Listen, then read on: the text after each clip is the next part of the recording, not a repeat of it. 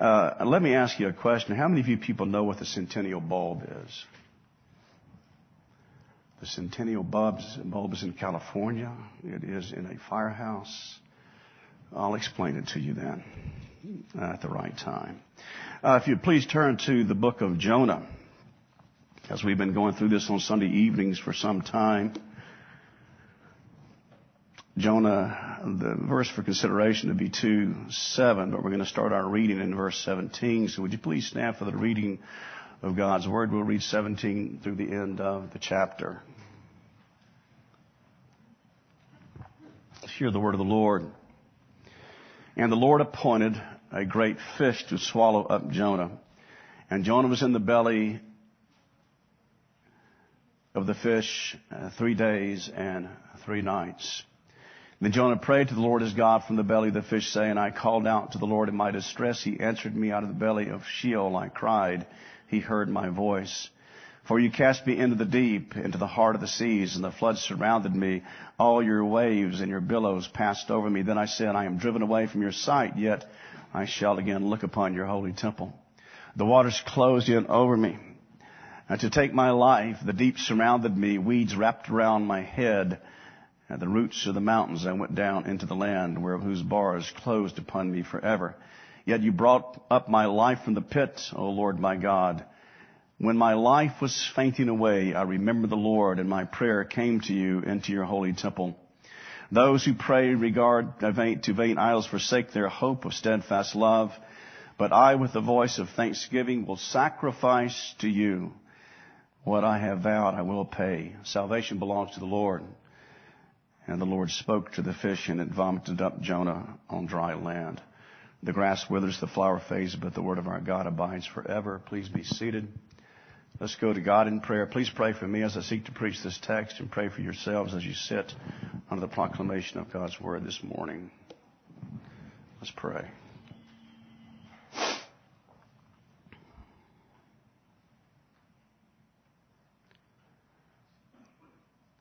Our God and Father, we know that this is a primary means of grace, the primary means of grace.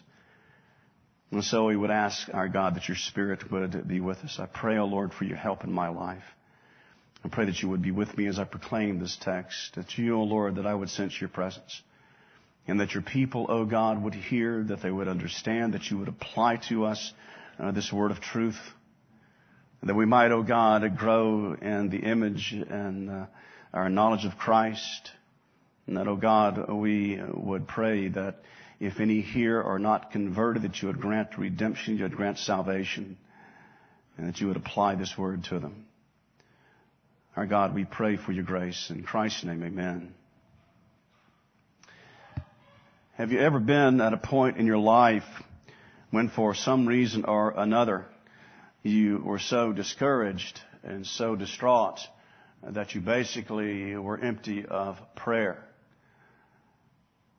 Not because of unbelief, and not because of ignorance, but because of being in such a weak state of mind spiritually, and in being in a weak state of mind emotionally, that you simply could not bring yourself to pray. John Calvin talked about the fact that this is where we find Jonah at this point in his life. He is very, very weak spiritually. His thoughts can't be energized to bring him up to the throne room of God, whereby he may interact with God and seek God's help and God's grace and God's presence with him. And not to be able to pray, and not to be willing to pray in the life of the Christian is a very serious matter. Because if you can't pray, you can't worship. If you can't pray, you're not praying, you can't confess your sins. You can't intercede on behalf of other people. And the way to get out of that mindset is all of God's grace. And yet it takes energy and effort on our part, something called obedience, to be able to do that. To obey God. And to seek God's face as He tells us to. What does it say in the book of James? You do not have because you do not ask, or you ask with wrong motives. In this book, we see this man, Jonah, the reluctant preacher, He rebels against a direct command from God. He refuses to do what God tells him to do. And he seeks to get as far away as he possibly can from Nineveh by going to Tarshish. He buys his tickets. He gets in the belly of the ship and falls asleep. And there, shrouded in the darkness, surely God cannot see him. That's what he seems to think. That's what he seems to be operating out of, that mindset. This morning, as we look at this text, would have us to remember that God loves us more than we can ever think or imagine. I love that section from Ephesians where it talks about the height of the love of God, the depth of the love of God, that it is beyond understanding and comprehension of the deepness of the love that God has for us. And because we have that assurance and that knowledge that God actively loves me moment by moment, day by day, there's not a second that passes. If I'm in Christ, there's not a second that passes that God does not love me and God is not willing to hear me when I come to Him in prayer. His ears are always open to those who are His, and He is always ready to hear, always ready to help those who love Him, those who trust Him, those who come to Him in faith and repentance. 3 things this morning, and they're not going to be quickly. I'm not going to run over this. We'll be here for several hours. So count on it. After all, the Gunners are here. They hadn't been here for long. They need to hear some long preaching. No, it won't be that long. 3 things: prayer repressed, prayer revived, and prayer received. In the first place, then, prayer repressed. Here is Jonah in a very, very terrible, frightening situation. And I told the congregation that was here one Sunday evening that recently, about a month or so ago, a man was actually swallowed by a whale. It was a baby sort of well, and when the man was in the where he was inside this creature, he saw some daylight, and it was the opening of the mouth, and he was kicking around. This fish finally spit him back out. It was in there a minute or so, something like that. But he said he knew he was not in the mouth of a shark because he wasn't eaten up, that he was alive. So anyway, here's Jonah. And keep in mind this. This is not simply a story that is analogous. It is history. And what we see represented here, happening again and again and again in the book of Jonah, is God's sovereignty. And so that this fish that swallowed Jonah was especially prepared for that specific act on the part of God's providence, on the part of God's working. It was something that He did, that this fish was equipped so that it could swallow Jonah, and Jonah would not die, but be kept alive. And he was kept alive to preserve there for 3 days. So it is that Jonah sought to get away from the Lord. He sought to fight the Lord, but he did not win the battle. And now he's at a point of being very, very downcast. And he has for quite some time had erroneous views of God. You can't outmaneuver God. You can't get your way with something when God doesn't want you to have it. You simply can't do it. It's not going to happen. You're not going to be successful. And on top of that, you try to outmaneuver God. You try to get something in your life that God does not want you to have. You're going to be most miserable. And keep in mind this. According to what is written in Romans in the 1st chapter, there are those who want things that are contrary to God's good purposes, contrary to obedience, and God gives them over to it. And that giving is an act of God's judgment upon them, as He gave them over in Romans chapter 1 to do those things that should not be done. So we cannot outmaneuver God. We cannot in any way get something that God does not want us to have unless He gives it to us as an act of judgment. So Jonah was just thinking of God. Listen, our views, our attitudes, our concepts of God will directly affect the way that we live, the things that we do, the way that we act. Your understanding of who God is and what God is like is going to affect the things that you do and how you behave. It's a natural consequence of our mindset. And so what was Jonah thinking then about God? Well, it must be that he thought God was impotent. It must be that he thought God's arms weren't terribly, terribly long, because he was going to run away and get what he wanted. And there was nothing at all that God could do about it. Well, God did something. The sovereign God who controls the universe, the sovereign God who controls the weather, caused a storm to come upon that sea, and the men eventually had to throw Jonah overboard, and there he was, swallowed by that great fish. Now, what do you think Jonah's mindset about God is now? Well, that God gets his way. He may be thinking as well that God is angry with him because of what he has done. And you read here, and this is interesting, where he talks about, my life was fainting away.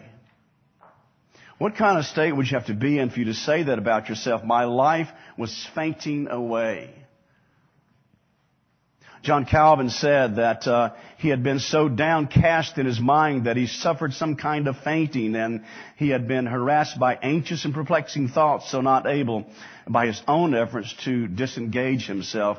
Here is a man that's in a state of mind of fear, a state of mind of depression, a state of mind of confusion, a state of mind of great, deep uncertainty. Because he had no sense of honoring God in his life at all as he was going through this great effort to get away with escaping God's direct command.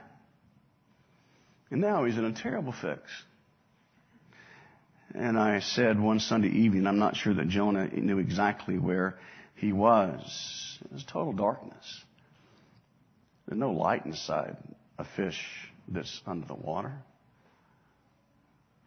There's no light. There is great uncertainty in what was going on in his mind. So here he says that he is spiritually, that he is fainting away.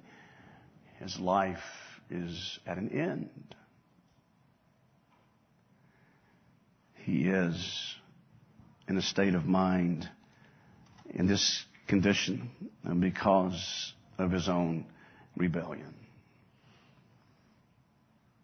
How often have we been in some predicament simply because we were in rebellion against God?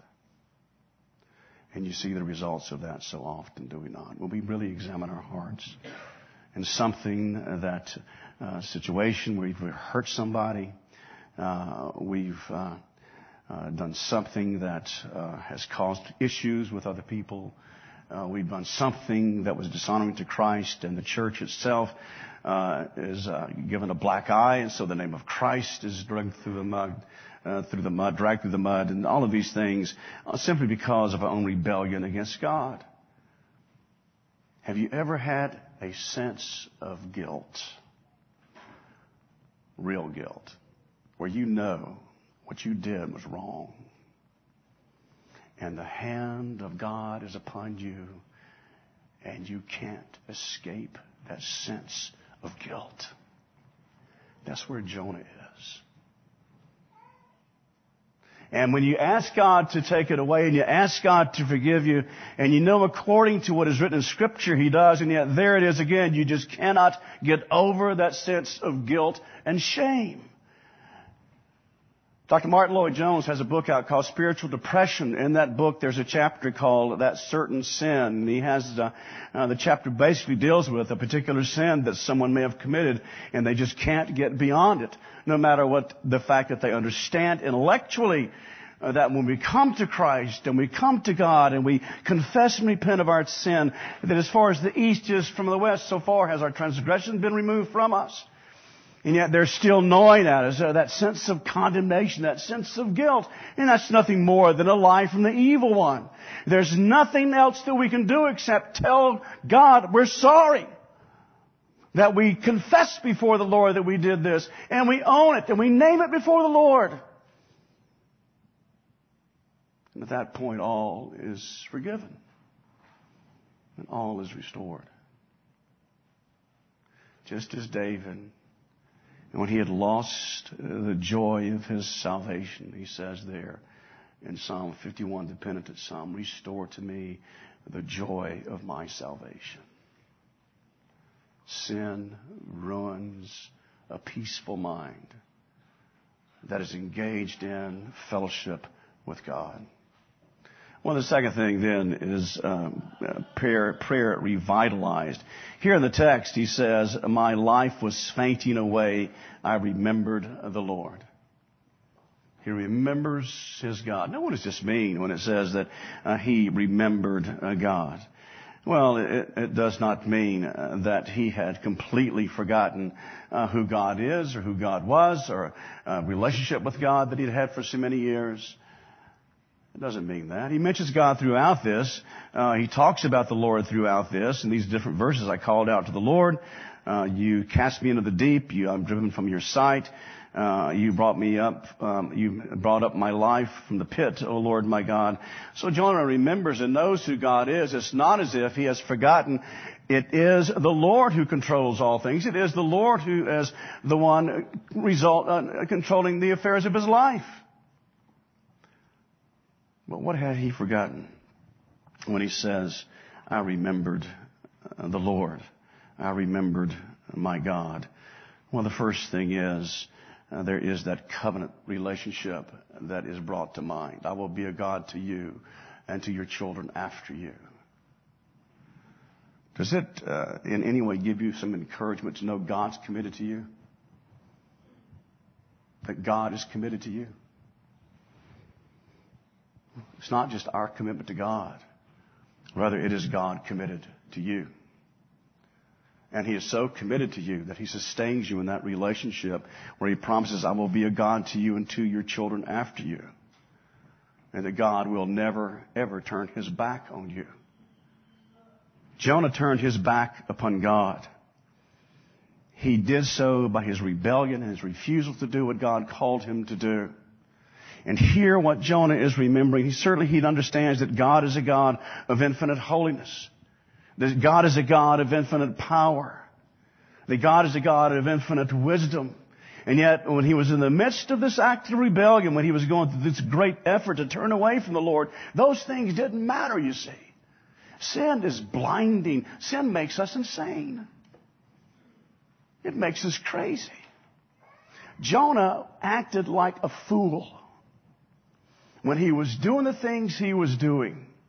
And so when temptations come to us and we refuse to do what God tells us to do or what we know God wants us to do, we act like we're crazy. To think that somehow and in some way I'm going to get my will over God's. It's not going to happen. But it is that Jonah comes to himself, if you will, and remembers this, that his God is a God of grace. His God is a God of mercy. Great grace and great mercy. Great kindness. That's the God that Jonah was worshiping. That's the God that Jonah served. And so we understand, and this should be certainly a part of our own mindset, that he is not a God who holds grudges. We tend to. Sometimes we hold grudges for years. It's not right. But I bet if we all sat down and were honest with one another, we could think of something that we still bothered us a little bit about somebody. Just really still bothered you. That's not God. Can you imagine what our life would be like if God held grudges against you? Say goodbye to heaven. Say goodbye to hope. Our God is not a God who holds grudges. So Jonah came to himself and he recognized that his God is a God of great grace. His God is a God of great goodness. His God is a God that is altogether merciful and kind to his people always. Listen to this. I don't care what kind of providence you've had to deal with. I don't care what you have had in your life that broke your heart. God always deals with you on the basis of his goodness, his mercy, and all of his purposes for you are kind. Then you say, well, how can that possibly be? The things I've dealt with, how can you possibly say that? When my father was so terribly sick and I prayed for a year for him to get well, and he did, he just got worse. Where's God's kindness in that? When you have a child that is afflicted with leukemia or some such sickness, and you pray and pray and pray for him to get well, and he doesn't get well, where's God's kindness in that? It's in Christ. That's where it is. It's in Christ. I don't care how hard you try or how much you exercise. Your day's coming when you're going home. That day is before all of us. God's great kindness is in this, that we can say like David when he lost his child, he can't come to me, but I can and I will go to him. That's God's kindness. If all the blessings of God were tied up in this life and nothing else, that's not very kind. But they're not, you see. They go way beyond this to infinite blessings that last forever. And so we have the great promises and the hope that our life that is tied up in Christ is a life that is eternal. God is a spirit, infinite, eternal, forever. He is full of grace. He is full of mercy. He is full of kindness. And so that there will never come a time when God says, I've had enough of you. I've given you chance after chance after chance, and you have again and again and again blown it. That's it. That's not our God. You remember what Jesus said to Peter? Peter, being magnanimous, said, how many times shall I forgive somebody that offend me? 7 times. Christ said, you don't get it, Peter. You don't get it. Not 7 times, 70 times 7. That's what God requires of us. We don't forgive once. We don't forgive twice. We forgive as many times as someone comes to us and says, I'm sorry. Now, that does not mean that if you steal money from a business that they're going to hire you back or that you don't go to jail. But they shouldn't hold a grudge against you if you're sorry or repentant. But we believe that the law is to be upheld. So Jonah has forgotten the essential goodness of God. He remembers that. What is my God like? Well, he is not a God who holds grudges. He is not a God who is full of hatred and vengeance. He is a God of kindness and mercy to his people. Well, the last thing then I would bring before you is that prayer received. So here, Jonah recognizes that God has received his prayer. His circumstances have not changed. I remembered the Lord, and my prayer came to you into your holy temple. So he places his life into the hand of a God of grace and a God of mercy, even though his circumstances have not changed. Let me ask you this. Can you be in the middle of a very hard and trying time and still worship God and still praise God? Or is it this, that the circumstances must change? If I'm going to worship, I'm going to praise, I'm going to honor God, then the circumstances have to change. Otherwise, don't expect anything to come from me of noteworthy praise to you. Well, that's wrong. Our God has not changed. Our God is still the God of creation. Our God is still the God of great covenant promises. And our God is still the God of redemption. Even though our circumstances have not changed, Jonah remembers the Lord. He remembers God's holiness. My prayer came to you into your holy temple,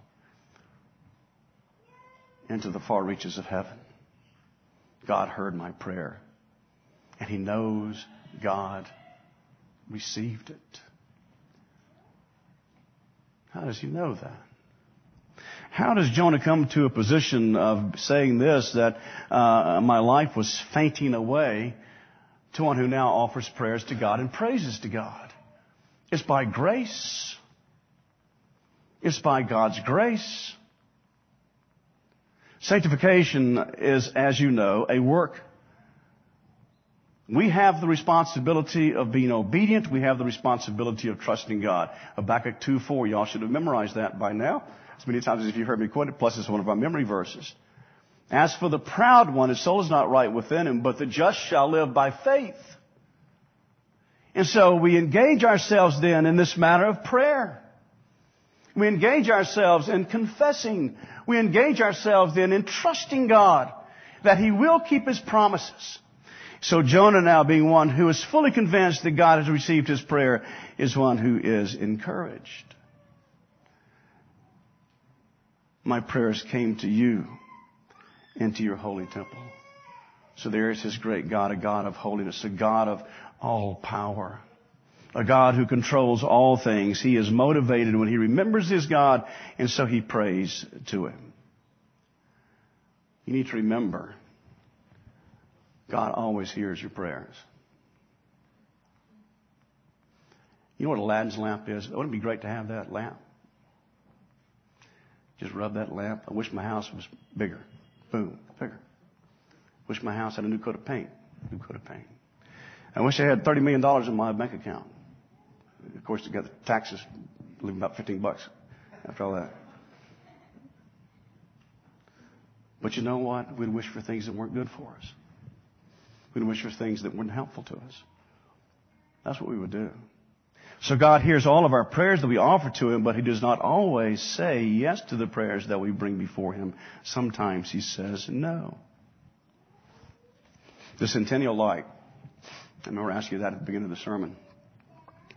That light was made in 1901 and is still burning today.